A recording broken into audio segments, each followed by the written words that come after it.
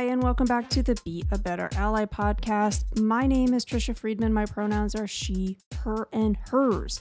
This week is Dyslexia Awareness Week, which hopefully your school community has been celebrating. You can learn more about Dyslexia Awareness Week over there in the show notes.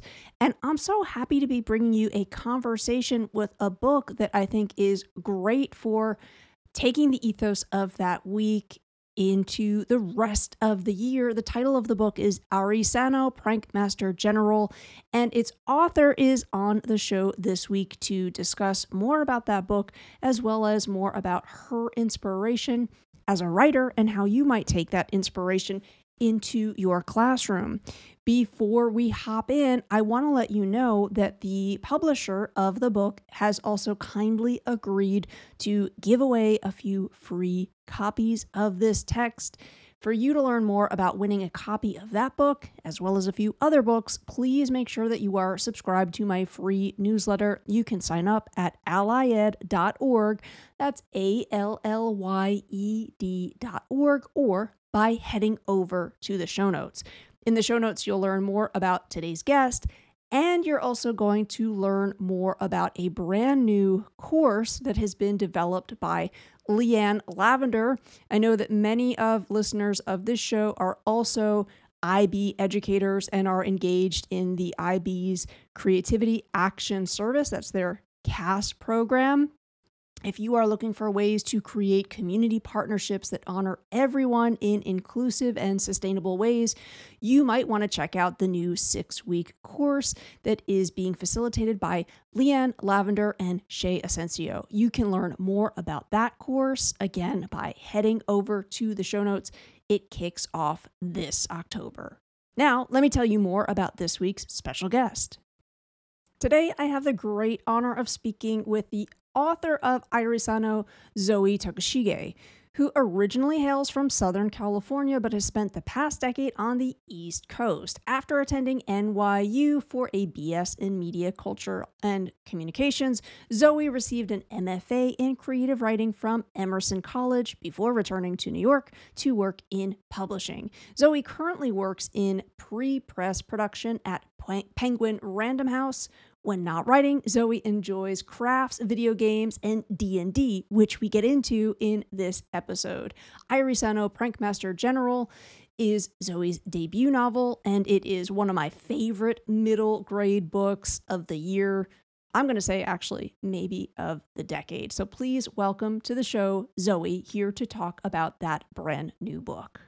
Your brand new book, Airi Sano, Prankmaster General, Public Enemy #1. I fell in love with this book from page 1, and my love did not dwindle. It sort of grew and grew throughout. It's a phenomenal text. It's going to help readers of this show think about the child's experience when it comes to quote unquote fitting in, and the sheer enormous pressure that students for whom school doesn't perhaps come naturally, or, the reality that school is not really built on a very inclusive model, what they're facing. I'm wondering if you can talk more about what inspired your protagonist, and how Airi sort of came about for you. So I wrote this book in conjunction with Cake Creative Kitchen. So they came up with the initial idea for Airi, and that included her dyslexia. But when I was writing it, I brought in a lot of my own. I was a good student in that I test well, but I was not a good student in that I was one of my teachers said I was the smartest lazy person he knew, and that's because I never liked the structure of school. I didn't really enjoy school until I went to grad school, and that's because I was in a creative writing program where all I took was creative writing classes. So I drew on a lot of sort of my dissatisfaction with schooling and like how the school system in America is structured. There's a bit in the book where I have her write a 5-paragraph essay about why the 5-paragraph essay is bad, which is something I talk about with my teacher friends all the time, because it's something they immediately have to teach you not to do in college. Like, that's the entire first writing class you take in college is training you out of doing that.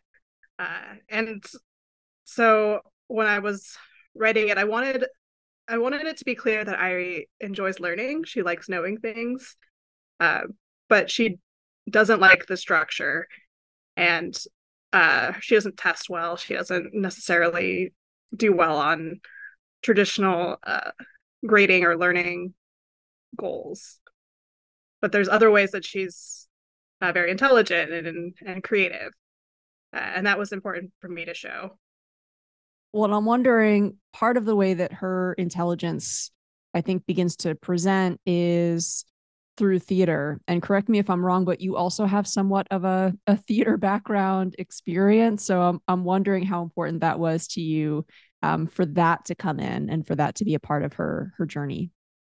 Only a very little. I took the option of doing a drama class in middle school, uh, about the same age that Airi is in this. I played Hamlet in Hamlet, and I was cast as Hamlet because my teacher. I was one of the two people in the class. The teacher was like, they can definitely memorize the like 300 plus lines that he has, even in the like abridged version of the play that we were doing. And I like acting. I like sort of improv. I play D&D with my friends, and there's a lot of improv in that. And I think that's just a really fun way to make your creative brain work. Um, it's funny because when I play D&D, I don't prep very much. I just kind of, which is partially because my players never do what I think they're going to do, but it's also because it's it's easier to let things kind of flow in the moment. Um, and I think that's probably where some of that came from in the book.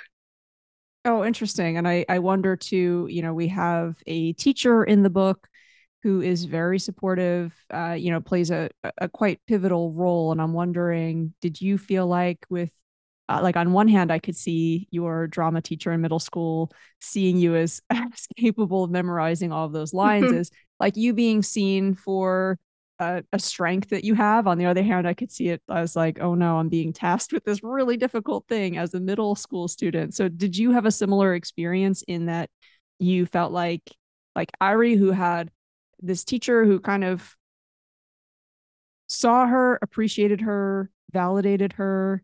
Was that sort of based on lived experience? I'm hoping so. Otherwise, I'm kind of asking Oh you to yeah. unhash your schooling trauma here. No. My drama teacher's name was Scott Waxler, and he was incredibly supportive. He was actually an assistant teacher in my English class, I think the year afterwards. Um, and he was always very supportive of me, and especially my writing, which I was 12 or 13, that wasn't very good. But my friend and I started a drama club in eighth grade, and he supported us in that. And we put on a couple of plays, including one that I wrote, which was, I think, it was basically a combination of 12th Night and Much Ado About Nothing, like all of the tropes pushed into one play. And he gave that play to his students, which was very kind of him. In retrospect, I kind of wish he had it. But that was he was one of the earliest people who wasn't a family member, who was very supportive of that creative side of me. Um, and I wish I'd had more chance to talk to him and thank him for it, because he passed away when I was in high school. And I still regret that I wasn't really able to express to him how important that was to me.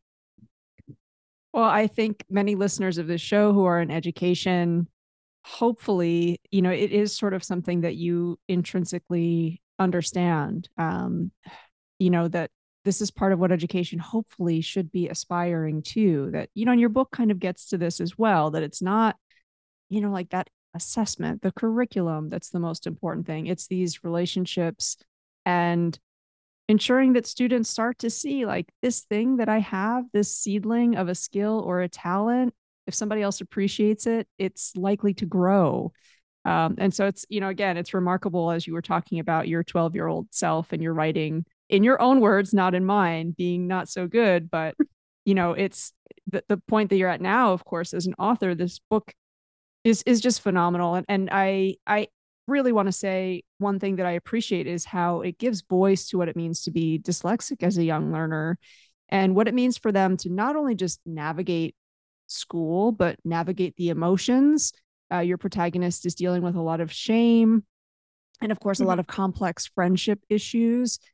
And this is a middle grade book, but it in no way underestimates the middle grade reader. You know, the characters in this book have complex feelings. They are not 1D, they are very much multi-dimension. I'm wondering if you can talk about, again, developing the character, because I mentioned the book helps us think a little bit more about what it means to be dyslexic in school, but dyslexia is not what defines the protagonist here. So, can you tell readers a little bit more about some of the developmental choices that, really felt critical to you in the drafting process that leave us with this gorgeously complex character who I don't think readers will disagree with me. Like it is a joy to go on this journey with her in the book. Yeah, so like I said, the very base idea of the character came from Kate Creative and Danielle Clayton specifically. I worked on the initial pitch of this book in 2012 when I was an intern for her. Um, so I've known Airi for like a really long time.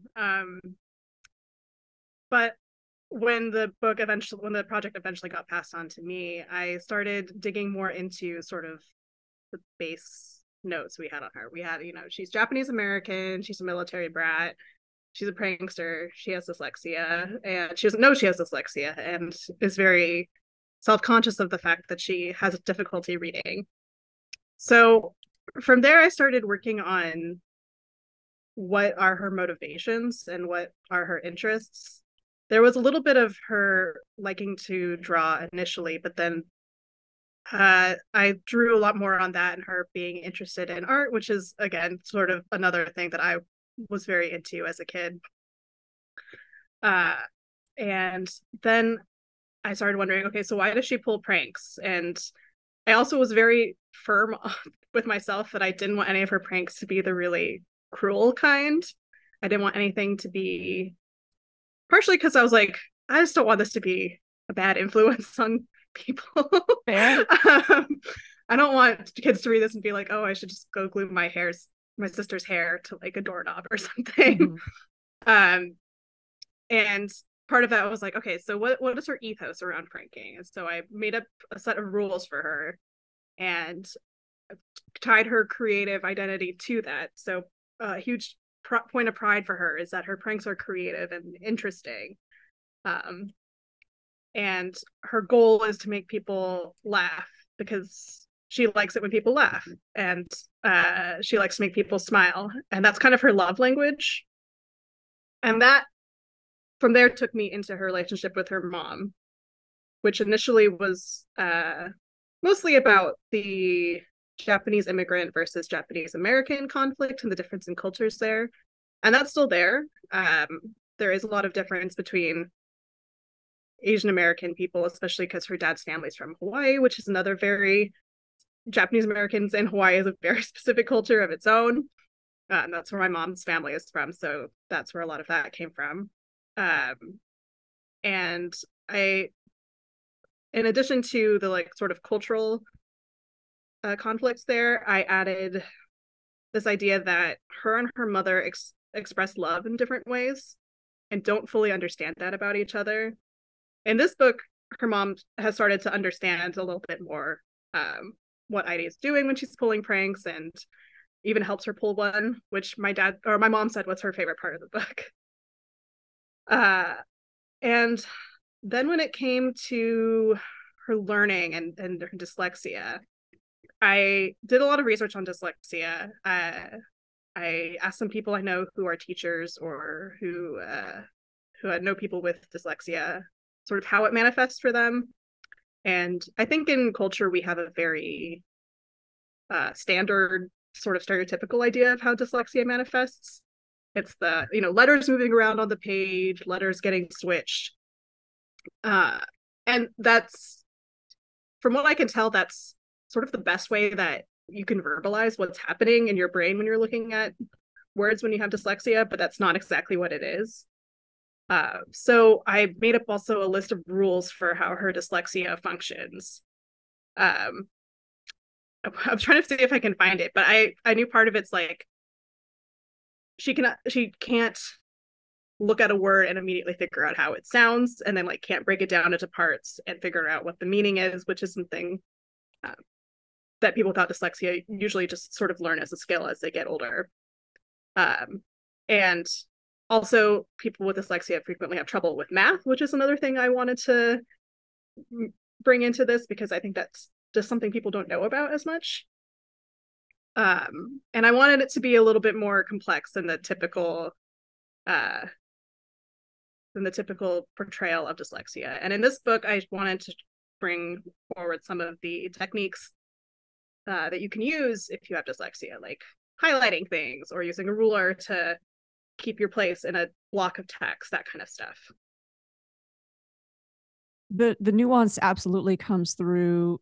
And then we also have, again, you mentioned the kinds of pranks, the rules around the kind of pranking, almost like not punching down, only punching up pranks, Mm-hmm. so to speak.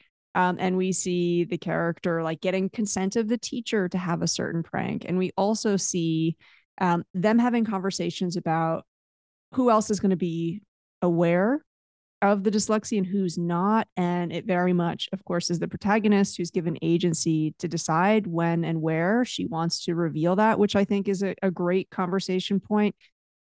All of this happens in a condensed text too. So listeners who might Mm-hmm. not have the book yet are thinking, wait, is this like 700 pages? Because, everything that you just walked through, the dynamic of the parent child relationship, all of the cultural learning, it does happen in kind of like an economic text set. And I feel like I'd be totally remiss if I didn't bring up your illustrator who helps that happen. And I'm curious, actually, you mentioned that in many ways the book was a collaboration because you were kind of presented with like a seedling for the Mm-hmm. character and you're expanding on that. And then you also have the other layer of collaborating with an illustrator. Would you mind just kind of talking about that collaborative process a little bit? Because the illustrations in the book are also gorgeous and, again, help to deliver a lot of those different narrative aspects that you were just talking about. Yeah, Jennifer is fantastic. Philomel, my publisher, sent me a list of potential illustrators, and we ended up settling on her. And so we're actually doing this for book 3 right now as we're going through the draft, and my editor and I mark it up and say, like, here's where we think a good illustration would be. And I will usually call things out in the initial draft where I think it would be useful. So, um, especially for things that the reader might not be familiar with. In book 1, there's a lot of food illustration, specifically Hawaiian and Japanese food. Uh, and so we go back and forth a few times. I usually end up having to provide some samples. There was an illustration in this one where I was like, I want it to be like a Scooby Doo scene, like one of those scenes where they're all peeking around the door in a hallway. And so I had to go find an example of what I was talking about.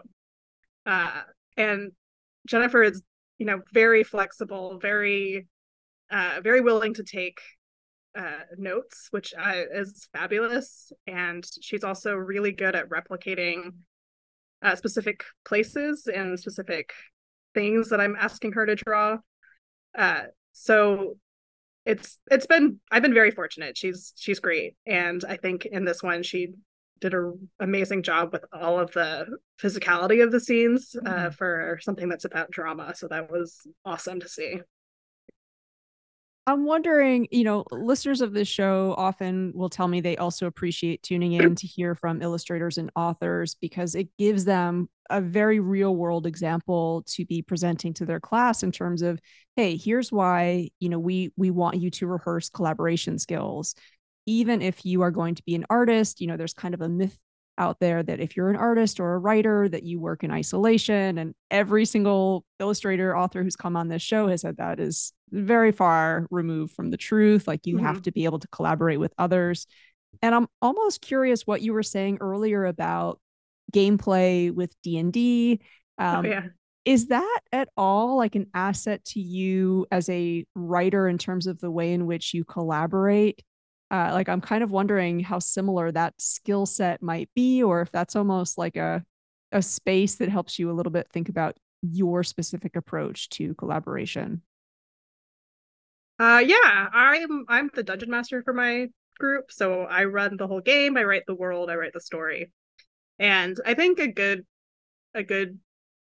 game runner isn't precious about their story because you can't be. I have 7 players in my group. And they will take things in a direction I had no idea, and they will just completely blow up something that I thought was going to be important. Or and if I get like petty and precious about it, it doesn't make the experience fun. And the whole idea is to have fun with your friends. And I like collaborative storytelling like that. I it's This one is by far the longest form of collaborative storytelling I've been doing. We've been going for like 5 years now, I think. And I think it has taught me a lot more about being flexible, and also a lot more about uh, how to plan ahead, if that makes sense. I feel like I used to be very, very structured when I would do an outline, which is not that frequent. I would either just completely go in blind or be very structured. And now I spend a lot of time ahead, like thinking about stuff and kind of thinking about the different branches that a story can go. Um, and that has made me a lot more flexible with my writing, I think, and uh, a little bit more willing to take revisions, which also grad school helped with that. Being in an MFA program will strip away any sort of pretensions and preciousness you have about your writing. And I think that is valuable as a creative, is to not, it is your baby, but like an actual child, you have to let it grow and it has to take on the world and take in stuff from other people. So that's something it's really hard to learn as a creative, but I think I've gotten a lot better at it. Thank you for unpacking that for us. Yeah, that's interesting to think about. Again, I think that D&D is becoming increasingly popular in schools, and so again, I think we don't always necessarily think about where we can be working on skills in a way that's like quote unquote non-traditional. And so I love that, you're a storyteller there who also has to learn to be flexible, and flexibility is a valuable skill, I think, no matter what profession you might be interested in, or again, just valuable for your friendships and your family dynamics also. um, I'm curious then where the idea came. This is a book that has a lot of footnotes, and they're used in such a powerful way. And I don't think that's very typical of middle grade books. I can't even think of another example at the moment where I see them. And I love that you use them in a way where there's so much learning interspersed throughout this book, right? And it's also, it kind of adds to the character as well. Like it's just, I love the design choice, and I would love to hear more footnotes as a narrative technique. Why was that essential in this book? Where did that idea come from? Because again, I'm thinking about students who would pick this up, and I think what you've done is you've given them a book where they're going to be doing so much additional research, which is great. I feel like for me as a child, and even for me as an adult reader, like a truly great book sets me up to want to read or learn or know or ask even more. And very much your book does that. So the footnotes were in the original pitch, but they weren't used in quite the same way. They were more used sort of as like parentheticals. Uh, and my use of footnotes is probably most inspired by Terry Pratchett, who I Hmm. think used footnotes in such an engaging and brilliant way, because they're always very funny. And I don't think you necessarily have to read the footnotes in the Terry Pratchett book read the to understand the book, but if you don't read them, you're missing out on a lot, because they will give you context about this fantasy world that he created. They will just add additional humor or make a joke. Um, and I wanted to pull that sort of ethos into it. Initially, structure of this book was that the whole book was her case file. Like this was something she was writing down, and we moved away from that because it didn't make that much sense. But I really wanted to keep the footnotes, partially because there's a lot of things that people may not be familiar with, including Japanese words or Hawaiian words. And then I also wanted to use them to give a little bit more voice to Airi in scenes where we're you're not necessarily in her thought process the whole time, if that makes sense. Even she doesn't she's not a like deeply reflective child, so she's not spending a lot of time like thinking in the narrative in the same way that there are in other books. And so this is a way to sort of add context or add a little bit of her in scenes where other stuff is going on. Yeah, I'm kind of thinking this as a book where if it's a whole class read or it's a few students reading it together, I think they're going to really enjoy that process of like, what is this additional thing that I just learned or that I want to learn Yeah. even more about? Very cool. Again, I am without a doubt knowing that listeners of the show will pick up the book, will be curious to think about ways they might be able to connect their students with you. And I always talk about like, how powerful it can be to have students do a micro review or, Mm-hmm. again, I know that reviews often help support authors in many ways. And I'm wondering if there are specific places where if a class is going to do a review, leave a review, if there are preferences that you have, and if there are also additional opportunities for students to connect with you, to talk more about the work that you do and the story that you've cultivated here. Well, first off, I want to say that there is a references page, or there's a page called Meet Airi on my website, and there's a on the side there's a list of references, including learning activities from the Kamehameha schools in Hawaii and activities from the state of Hawaii Department of Land and Natural Resources. So it's a lot of stuff for kids, and then also like a lot of learning activities. And there's also additional stuff from the Japanese American National Museum as well. So if students are looking for more information on Hawaii specifically, that is a good place to start. But also, speaking of my website, there is a link to Penguin Classroom at the bottom. So if I'm totally open and willing to do school talks, I love talking to kids, and I also have a contact form.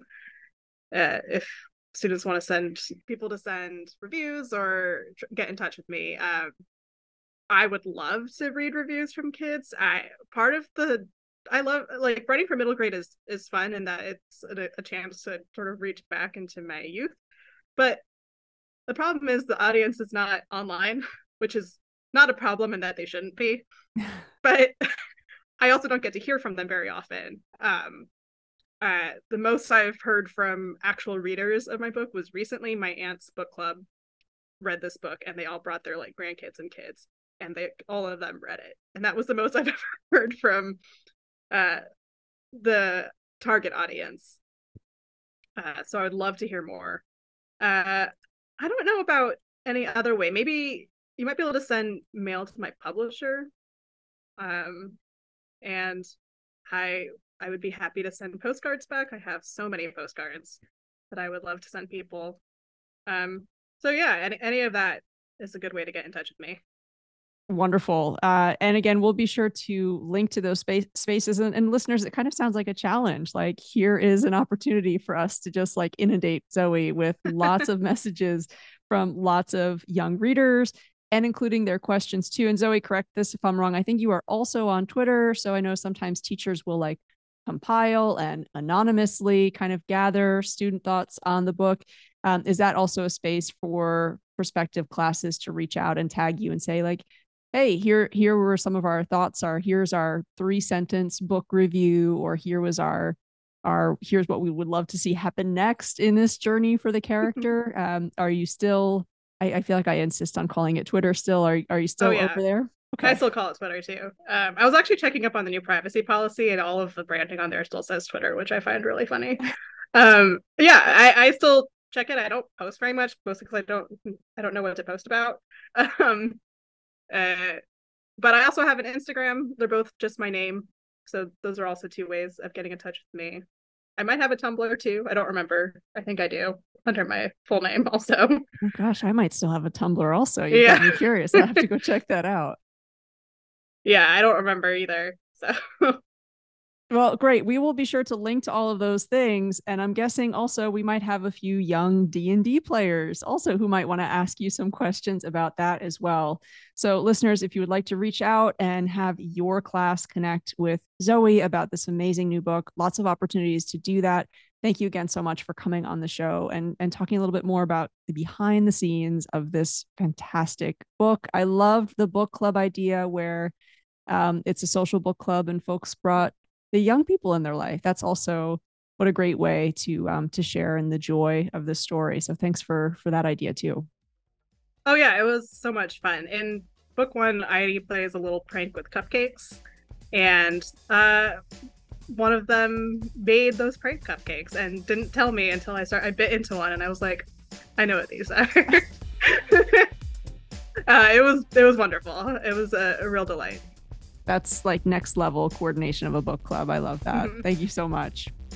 Yeah, thank you so much for having me.